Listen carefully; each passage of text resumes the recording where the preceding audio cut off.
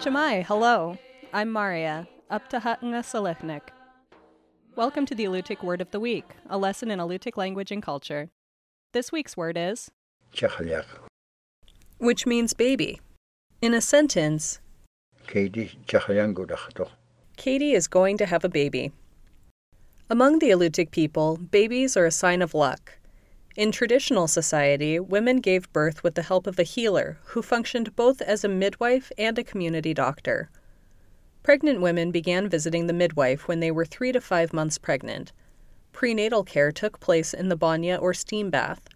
Here, a midwife monitored the baby's growth and worked with their hands to position the infant and avoid complicated deliveries. Babies were born in small temporary huts adjacent to their mothers' homes. Here, a laboring woman was secluded to prevent contamination of her husband's hunting gear. A midwife tended to those in labor, holding the expectant mother in a sitting position for delivery. Herbal medicine soothed labor pains and assisted the production of milk. Seclusion lasted 5 to 10 days after birth, and then mother and child were reintroduced to their household with a steam bath. At this time, the infant's labret holes were pierced.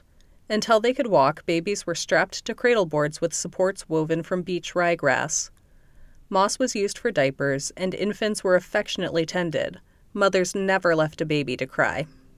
The Alutiiq Word of the Week is produced in Kodiak, Alaska by the Alutiiq Museum, with support from the Koniag Education Foundation.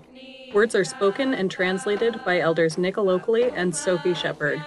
Lessons are written by the Alutiiq Museum, with assistance from Kodiak Island Alutiiq speakers, the New Words Council, and the Alutiiq Language Club. Lessons are published in the Kodiak Daily Mirror each Friday.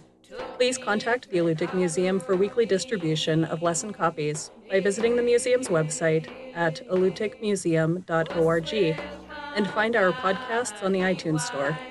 And if you would like to learn more about the Alutiiq language, visit alutiiqlanguage.org.